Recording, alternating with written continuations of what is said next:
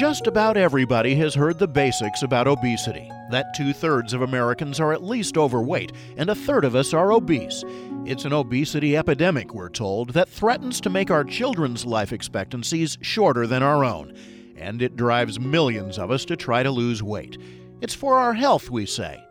But is it really? Or is our bias against anyone carrying around a few extra pounds, ourselves included, strictly cultural, using health science as an excuse? That cultural bias runs deep, and it's been with us for over 100 years. And really interestingly, some of the groups that are most deeply invested in that bias, that show the most prejudice, are doctors. Harriet Brown is Associate Professor of Magazine Journalism at the Newhouse School of Public Communication at Syracuse University. She's also author of the book Body of Truth: How Science, History, and Culture Drive Our Obsession with Weight and What We Can Do About It. We don't make a distinction between fat is unhealthy for you and fat is unattractive. And I think you're right that a lot of the times what we're really saying is, I don't like fat, that's ugly. I'm being told all the time that's unattractive and unsexy and unappealing. So when you separate out, what do we actually know about health and weight? It turns up very different.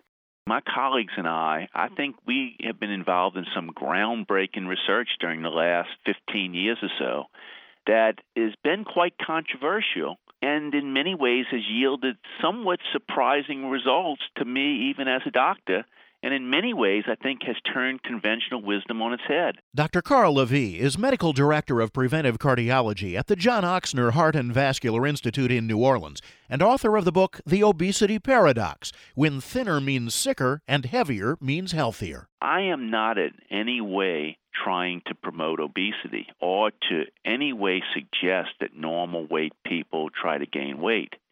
But I think our research really has indicated that fat is not always the devil. In our patients who come to us with hypertension, coronary disease, heart failure, atrial fibrillation, we've been finding in study after study that the overweight and obese are actually doing better, having better survival, sometimes 30 to 50% lower mortality rates than do the patients with the same diseases who are a normal weight. But everybody knows that people who are obese have more high blood pressure, diabetes, and heart attacks. True? Well, yes and no. It depends on how obese.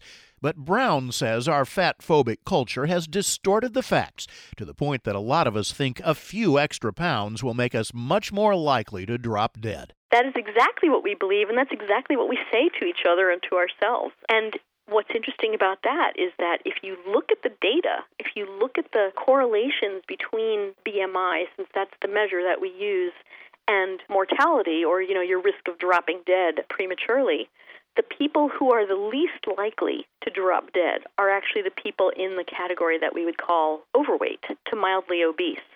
So we think of it as a linear equation, right? So like the heavier you are, the higher your risk of dropping dead. Think of it as a U-shaped curve. Your risk of dropping dead, let's say, is highest at either end of the curve, but the bottom of that curve is in the overweight to mildly obese range. There was a major study in January 2013 by Catherine Flegel from the Center of Disease Control of 97 studies, 2.9 million people, quite statistically powered because it had over 270,000 deaths. And in that study, the obese had higher mortality, but that was all because of Class 2 obesity and Class 3 obesity, and it's BMI. Class 2 is above 35, and Class 3 is sometimes called morbid obesity, although that sounds like a mean term, and so it's probably better to say Class 3 or severe obesity. That's above 40 BMI. But the overweight and the mildly obese, BMIs in the 30-35 range, did not have higher mortality. In fact, the mildly obese had a 5% lower mortality that wasn't quite statistically significant, but the best survival was in the overweight BMI between 25 and 30, and they actually had 6% better survival than did the normal BMI patients. But then BMI itself is an issue as well.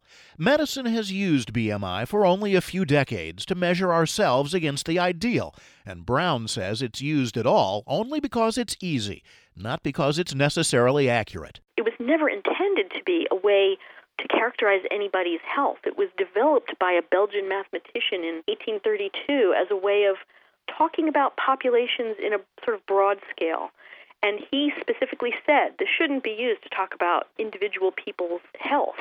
And yet that's what we do. What's more, to say even that there are far more obese people than there used to be ignores the fact that BMI has had a changing definition. We used to have different categories on that BMI chart. So before 1998, you were considered overweight if your BMI was over like 27 point something if you were a woman. And there was no category for obesity. And then in 1998, those categories all changed. And so part of what we're talking about when we talk about the obesity epidemic and the huge rise in obesity in this country is the fact that the categories shifted downward. And so overnight, a lot of people suddenly were classified overweight or obese who never had been before. So it's so interesting. We have this like drumbeat of rhetoric around this. The obesity epidemic, it's killing us, it's killing our children.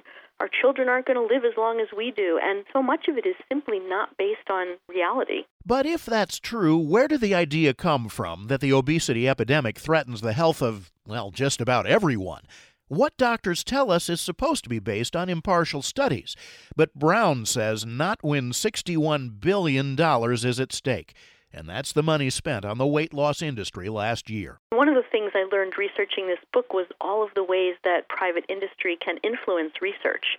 Everything from buying doctors' prescribing habits to subtly influencing them to suppressing research that doesn't exactly find what they want it to find. So there's a lot of money at stake in people who want to market weight loss, and it's a sort of built-in clientele because 97% of people who lose weight regain it. So you've kind of got this built-in customer base. Brown says 130 years ago it wouldn't have been that way. American culture admired overweight people.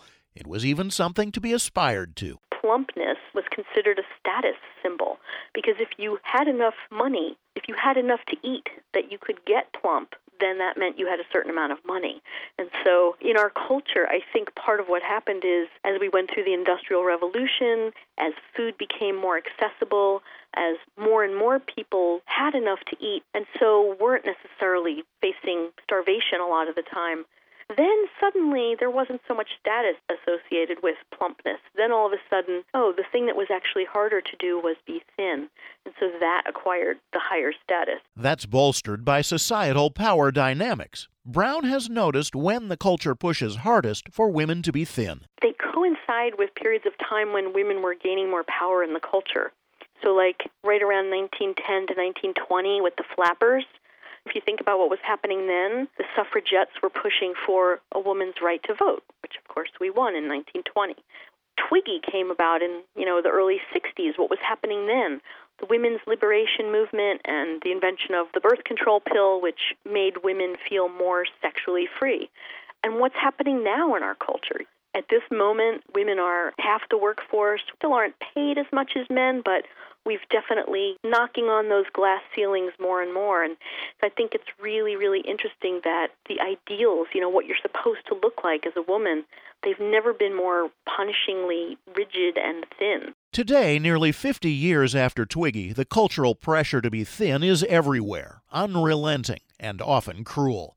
Brown says our ideal of body size is so warped that her daughter was heaped with praise of beauty when she suffered from anorexia. Literally, strangers would walk up to us on the street and praise her when she looked like a concentration camp victim, when she was, to my eye, certainly like scarily gaunt and clearly did not look well.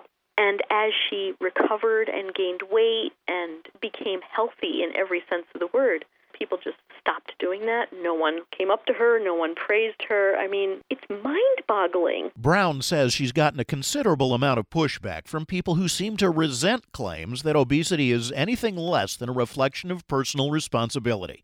Brown says she has a friend, a sociologist, who's written on obesity and culture. She would get comments from people saying, you're just a fat slob. You just want to rationalize your own laziness.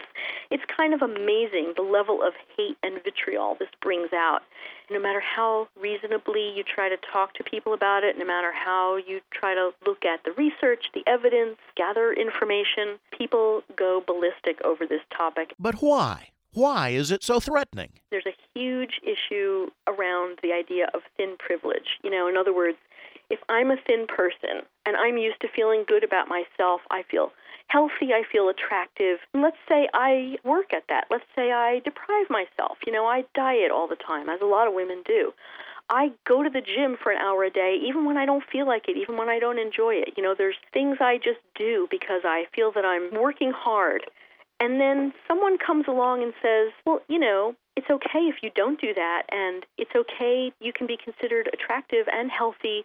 You don't have to be a size 2. Well, suddenly that's very threatening. Where does that leave me, the person with all this thin privilege? It leaves me wondering if I've spent a lot of time and energy for nothing, really. And so we know that people who experience some kind of privilege will defend it to the death. Brown also believes there's something uniquely American about our obsession with weight. In this country, we also have sort of rigid ideas of right and wrong, good and bad, and they've gotten overlaid onto all these body and food issues. So we talk about being good when we're only eating salad without dressing, and being bad if you're eating a piece of cake. And that sense of moral virtue and moral transgression, I also think we're deeply wedded to it for some reason. It's black and white, and we sort of like that, even though the world is very gray. Brown says she's not very hopeful that American culture will turn around anytime soon, but she says the process has to start somewhere. If we can't change others, we have to change how we think of ourselves. The first thing is we have to just understand the facts. We have to sort of peek behind the curtain of all of these half-truths that we're fed all the time, and we have to educate ourselves, right? So we have to understand, for example, that being fat is not necessarily bad for you at all, that health and weight are not the same thing, that you can be healthy and fat, unhealthy and thin, and everything in between. So sort of the cognitive knowledge, we have to educate ourselves, and we have to also understand that 97% of people who diet regain the weight and then some, so that if we try to lose weight and we regain it, we're not stuck feeling like this is your personal failure. No, it means that you're a human being and that you're like 97% of the rest of the human race. You can find out more about Harriet Brown's book, Body of Truth, on her website, harrietbrown.com. You can find more about Dr. Carl Levy's book at obesityparadox.com. You can always find our shows in our archives at radiohealthjournal.net or on Stitcher and iTunes. I'm Reed Pence. Schizophrenia is a serious brain disease affecting all areas of life for about 1% of the population. Many misconceptions exist about it. For instance, schizophrenia has nothing to do with having a split personality as commonly thought, and very few people with schizophrenia are ever violent. With comprehensive treatment, people with schizophrenia can live meaningful lives, according to Dr. Husseini Manji, head of neuroscience at Janssen Research and Development. Medication is a very important part. It's not the only part. Because these illnesses affect every facet of people's lives, we really need to think about holistic solutions. Medication is a big part of it, but so is education, work rehabilitation, family counseling, facilitating understanding to stay on medication. Dr. Manji says stigma may make sufferers fail to seek treatment. Staying on treatment is important because researchers have learned that repeated episodes can cause areas of the brain to shrink. These are brain injuries, and people suffering with them deserve our compassion and our caring. Learn more on YouTube at JNJ Health.